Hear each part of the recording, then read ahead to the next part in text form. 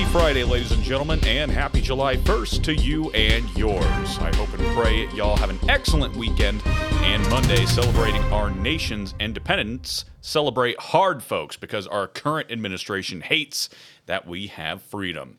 Before I get into any news, however, let's stop and take a moment to talk about our Fight, Laugh, Feast Club membership. By joining the Fight, Laugh, Feast Army, not only will you be aiding in our fight to take down secular and legacy media, but you'll also get access to content placed in our club portal, such as past shows, all of our conference talks, and exclusive content for club members that you won't be able to find anywhere else. Lastly, you'll also get discounts to our conferences. So, if you've got $10 a month to kick over our way, you can sign up now at flfnetwork.com. That's flfnetwork.com.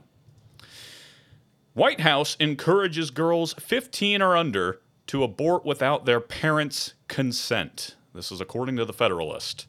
The White House just promoted a website that guides girls under 15 to getting an abortion without their parents' knowledge or consent. On June 25th, the day after the Supreme Court overturned Roe v. Wade, the White House advertised an online health and human services flyer containing a link to abortionfinder.org, a network that connects women wanting abortions to local facilities that will perform them and provides information on the legality of abortion in their state.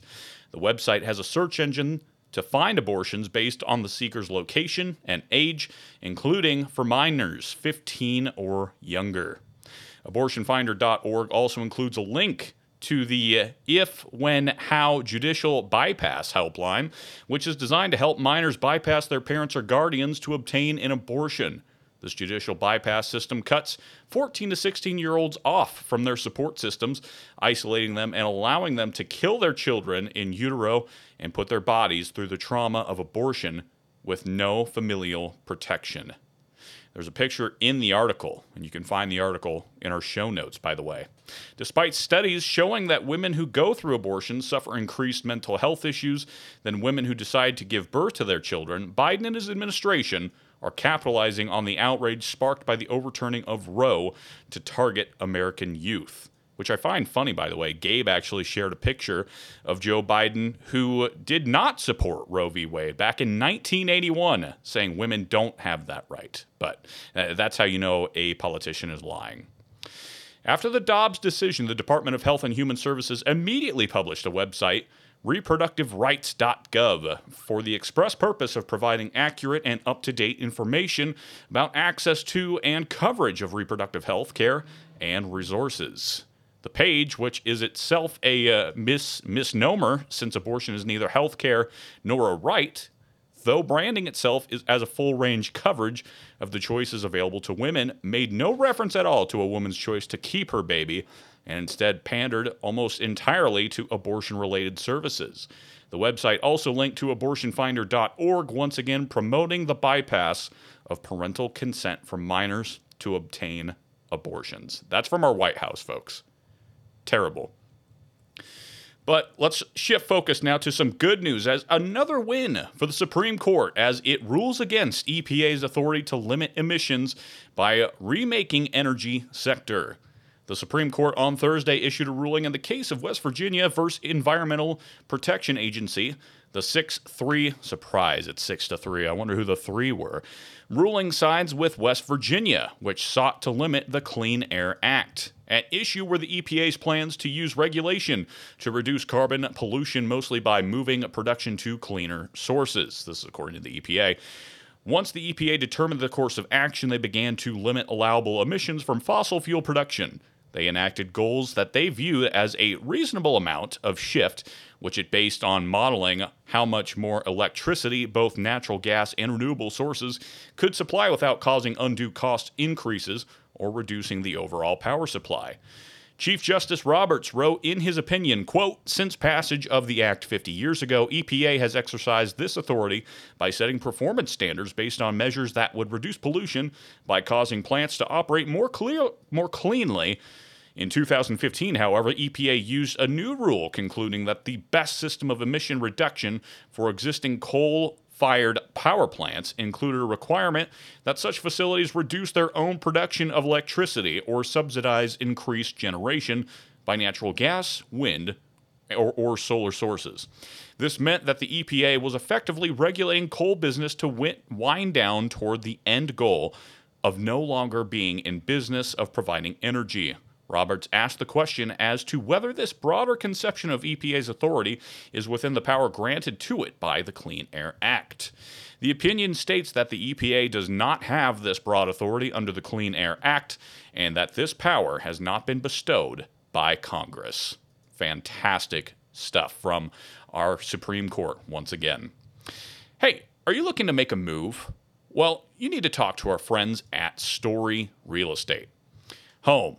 It's where you build your legacy, where traditions are started, seeds are planted, meals are shared, and stories are told. Home is where you prepare to go out into the world. Finding the home that's perfect for your family, well, that's a big job. Story Real Estate is Moscow's top real estate team. They give people real estate advice all over the country. Family homes, investments, land, new construction, or even commercial. They know real estate. If you've thought about a move to Moscow or anywhere in the country, reach out to get connected with a Story Real Estate agent. Wherever you're going, they can help guide you home. Visit storyrealestate.com to get connected with one of their agents today. Donald Trump is open to a Trump-DeSantis 2024 presidential ticket.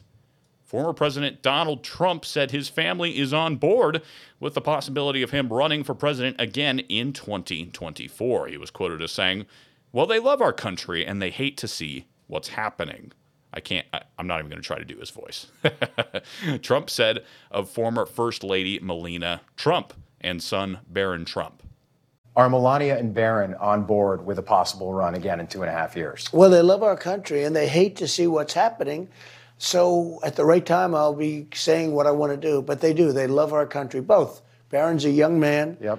And Melania is a first lady who is really loved. Yes. I will say that. I see the signs. We love our first lady. Mm-hmm.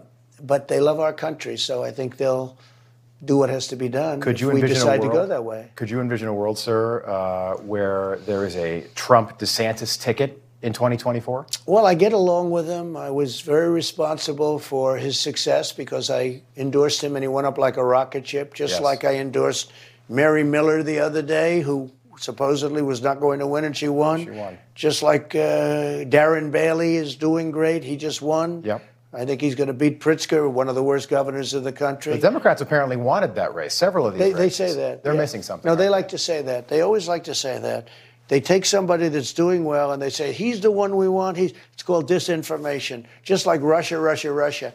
It's disinformation. Right. They said it about Mastriano, who's great. Mastriano in Pennsylvania. They said, it was obvious. I endorsed him. It was obvious he was going to win. And they said it about him in Pennsylvania. We want him. They don't want him. It's just the opposite. But they say we want him or we want Bailey. And that's not the way it works.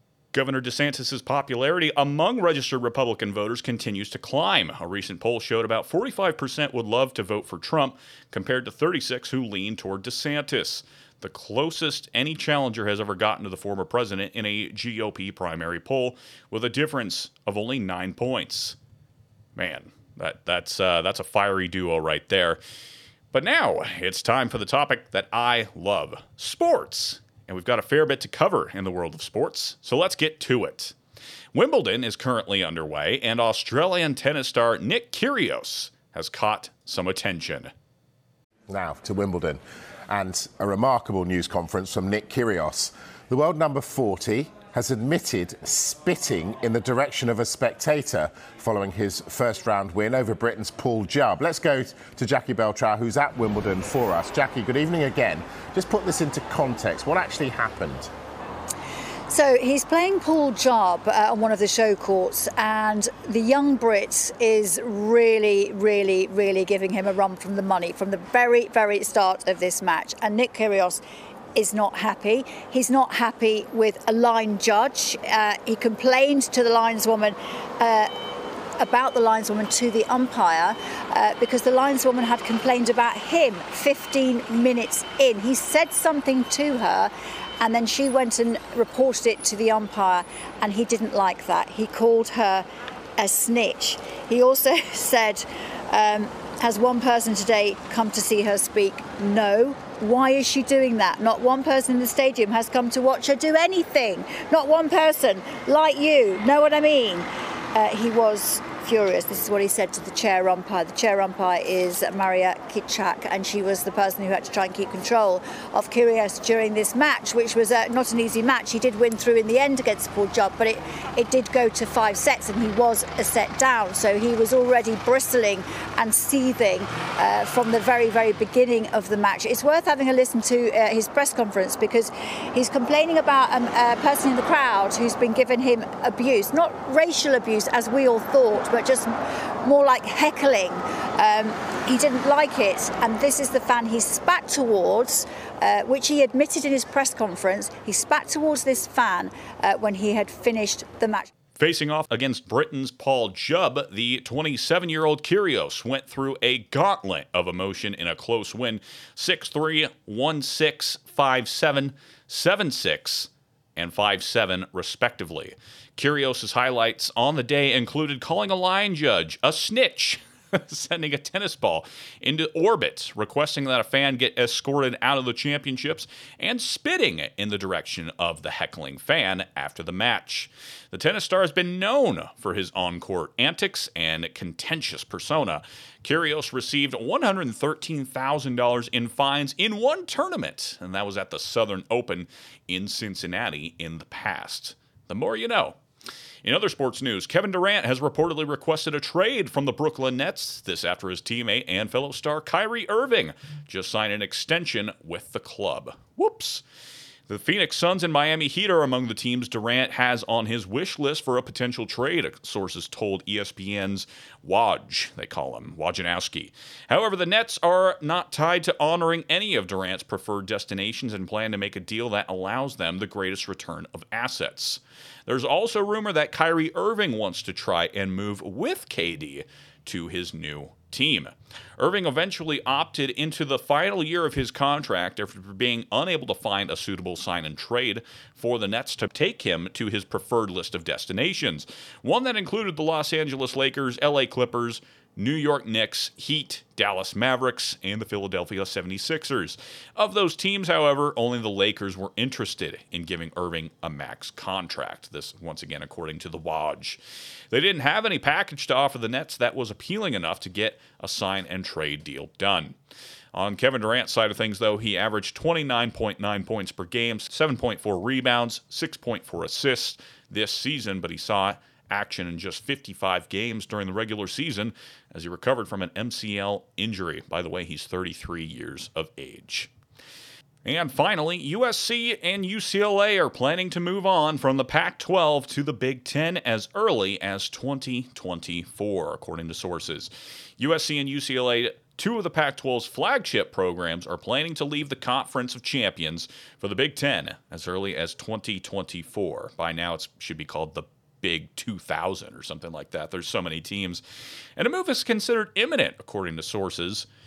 There is still a formal notification process, as the two schools have to let the Pac-12 know of their intentions to leave. USC and UCLA also have to formally apply to the Big Ten. According to a source, that process is already underway.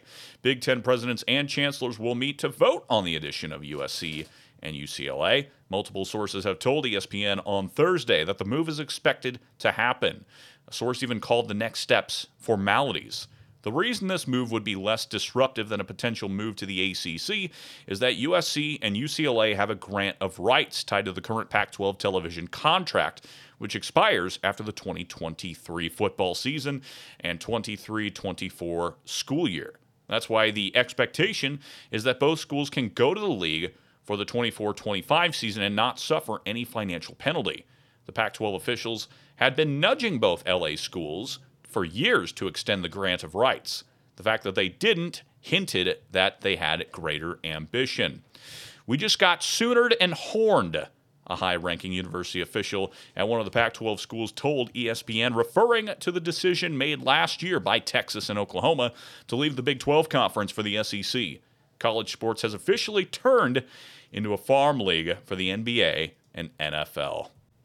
That's going to do it for this Cross Politic Daily News Brief. If you liked the show, hit that share button for me, will you?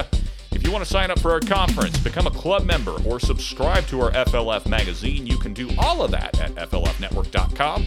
And as always, if you'd like to become a corporate partner with CrossPolitic, you should email me at garrison@fightlaughfeast.com. For CrossPolitic News, I'm Garrison Hardy. Have a great 4th of July with you and yours, and Lord bless.